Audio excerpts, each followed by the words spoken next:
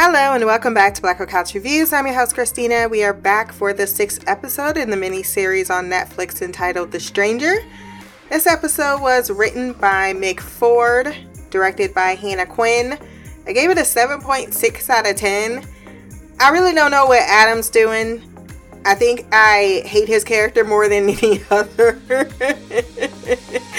The way things are unfolding, this once again felt like a treading water type of episode with not much. I mean, there was a few, or I think there was one leap forward within the investigation, but everything else around it just, it was lackluster. So this probably is not going to be a very long recap, but before we do jump into the review, if you are listening to this on iTunes, Stitcher, Podbean, wherever, please go down to the rating section, drop a few stars, leave a review. If you look below, you'll see my social medias. Remember to like, share, and subscribe. If you want to send feedback for any of the shows I do, including this one, send that to blackgirlcouch@gmail.com. I think we're going to start with, because the investigation was the bigger aspect, the kids this time. Daisy's definitely hiding something. That's the crux of the matter. Something she doesn't want her boyfriend Thomas to find out. She gets all weepy about it. She wants to go see Olivia.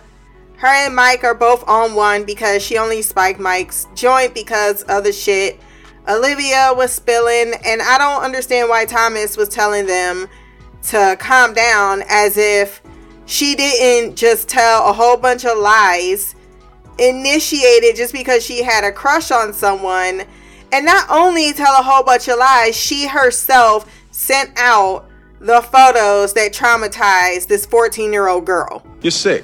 So, see, something is wrong with you. Yeah. You have a problem and you should have yourself checked. Yeah, well, probably. What's happening to her is very fucking irrelevant when it comes to her own actions. Like, what are you, psycho? That is a lot. Like, come on. She's 14, and even Thomas says so. Like, aren't they like 17, 18? Yeah, because they were doing drugs, so at least hopefully they're around 17, 18. Yeah, because this is their last year in school. So what were you thinking, ma'am? That's such a leap. And just because they was talking to each other, because he talked to the 14-year-old girl, he was nice to her, that made her jealous, and she began this whole revenge plot. But Daisy also is hiding more because, as Mike is still apparently having flashbacks to his PCP bad trip,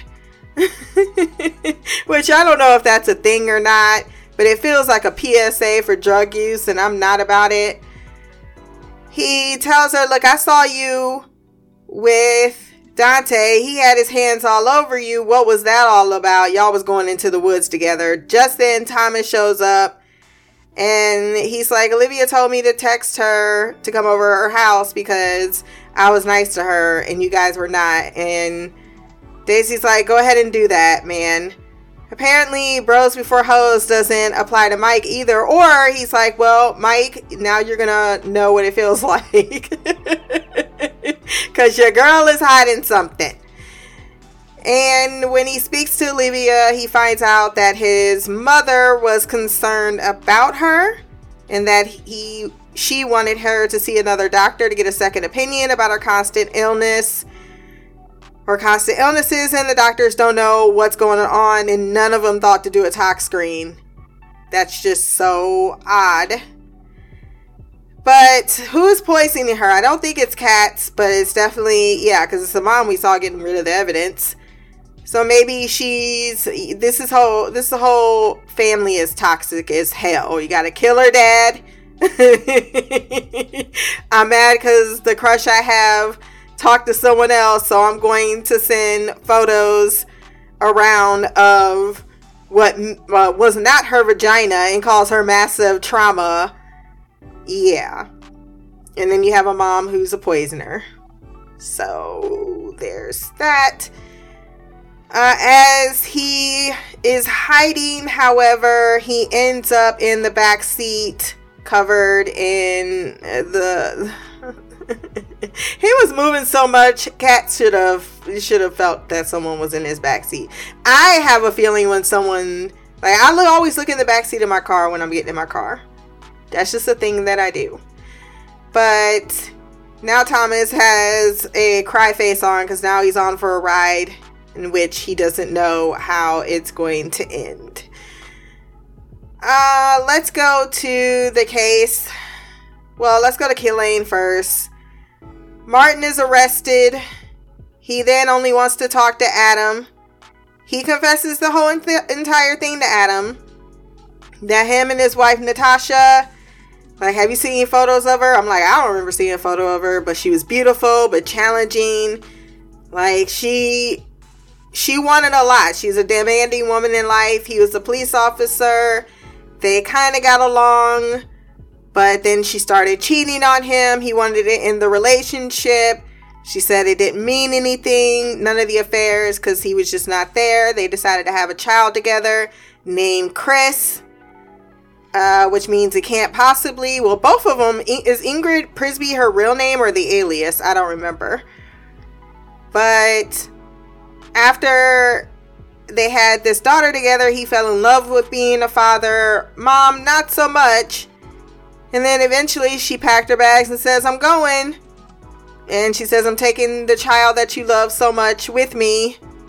He got upset, put his daughter in a different room. I'm guessing it's his daughter, because she's at the hospital. Why would she be? Put her in a different room and then bludgeoned her mother to death by beating her with her hands because she don't know when to shut the fuck up. Leave me alone. Drug as fuck, bitch, you dumb as fuck. Running out the bugs, leave me alone. Being a cop, he tells him exactly how he sealed up and hid the body like things never happened, and then he just went on raising this child since it all fell into place. She told people she was leaving. She bought a train ticket. And he let everyone believe that she was a piece of shit for leaving her child behind. He said the irony is that his child doesn't speak to him anymore, hasn't in years, maybe because she found out or realized that you killed her mother and that you raised her with her corpse in the closet, like Adam says. But Adam is very much about Corinne at this moment. And he really thought, because he said, I'm sorry, he thought he did something to Corinne and spent the entirety of the episode convinced of it, despite him saying, no, I have nothing to do about that. I thought you knew this is about me, Natasha, and Chris. Your shit just happened to be a coincidence. But I don't even know where he's talking about. Like, he kept saying these things about his wife running off. Yeah, why are you not connecting it back to his own situation? You just think that he's hiding something from you about what's going on. And maybe he is, but I feel like you just decided to Adam's fucking useless. I can't stand him, to be quite frank. Him running around thinking he's a fucking detective, and then he finally tells the detectives everything, and guess what? They're able to do things like find his wife's car at the airport, except she's got an earring in the backseat. She would never take them off. She loved them. Excuse me, bitch? I don't care how much she loved them because you gave them to her. No woman, not never, has left her earrings on every single day like that's the only pair. No, shut the fuck up. Now he realizes, like, why is the earring in the back seat? Dude, there's a lot of reasons the earring could be in the back seat. The trunk being that fucking clean would have been more concerning to me, because ain't no trunk ever that fucking clean unless you just bought that car and took it off the lot. Otherwise, someone vacuumed that shit out, and they definitely transported the body in this vehicle. Doug wasn't in this episode, so they want us to have him off the radar. We did see the stranger in this episode who was watching Adam as he went back to his house and got the passport. Why Wes is concerned that she would take Adam, he's not a suspect. At this point, there's nothing to point to him being a suspect in his wife's murder or disappearance. If anything, it does line up that she just left him until they found the car. And even so, like, aren't you a detective? Watch his reaction. It is clear that he's just a bumbling moron who just allows his youngest child to run around, his parents missing, or his mama's missing. He probably half convinced that she ran out. Vicky holding it down for everybody, cooking dinner. Thomas is there, and he just let his son walk off thinking that mom left us for another man. And you know that you just found her car. He's an adult. Fucking tell him the truth. Why do you keep on telling these falsehoods? Your mom would never do that. Well, you did. All of that shit he was talking about you, so you just decided I'm not going to tell the truth because I don't want that spotlight? Punk ass. So, Joanna, they end up finding the CCTV TV video after she talks because it was planted by Katz. I thought so, the key fob. Like, why? I don't think Corinne was ever here. And I would think that if you showed up at the same cafe, they would have a receipt transaction, something like that. But the two women, when she re-interviews them, not only are they like, this was not here, which should tell you something, Joanna, because I would have been eyeing Katz, because one, he was not being very subtle, and I'm really upset at Wes too, who fell for the sauce and didn't think anything about the fact that we're in the middle of a fucking investigation and you're on your phone. Why are you you're not supposed to be on your phone. No, you're not supposed to be on your phone, sir. Who are you texting? Let me see your messages. Especially when we're at a sting. We found some information that seems inconsistent. They figured out it's about this blackmail scheme with Kimberly after Kimberly finally confesses to what she needed to confess in the beginning that wouldn't have put them down this stupid ass trail that they are on. And now Kimberly realizing that one person did not respond, Joanna wants her to meet up with that person because she says this is definitely why your mother was murdered. It had nothing to do with, I don't know what the fuck else is going on, but whoever this man is, he is definitely behind it. You talking about rich men. This is prostitution. Fine sugar baby daddy, whatever. It's prostitution at its finest. She lures him with the promise to do something nasty. Now, Mr. Powers is behind everything. He's got this big investment thing coming out. He's got a pregnant wife. And he has Katz as his head of security on the side. And Katz is the one Katz killed Heidi to protect the fact that he saw Kimberly 34 times, which is a lot of times. He then says, look, I'm going to make it look like the blackmailers did it. And then I'm going to approach the blackmailers and tell them, look, if you don't fuck off, then I'm going to, I'm the police. So what are they going to do? Which is how it works out for him all episode. They go over the footage. He was about to leave. Then all of a sudden he runs over. And he's like, yeah, I just want to help. Then he's like, yeah, we'll just be in shifts. I'll look at it. Then he keeps saying how grainy the footage is. He's never useful, and he's always feeling as if there's something going on with him. Then on top of, she gets proof of what's going on in the case during her meeting, and he's over whispering, this is a bullshit. She's too close to it. This is what happens when you're What? And then Wes, for some reason, we saw this close relationship with his partner would just over one decision that she made decide that he needs to co-sign. That just makes no fucking sense. I mean, it's just bullshit. Fuck. Oh my. That frustrated the hell out of me. She was absolutely and utterly right. Not only that, you went to the bar to get liquor during a stakeout. Wes, come on. Who wrote this? Don't make him look stupid just to move along the plot.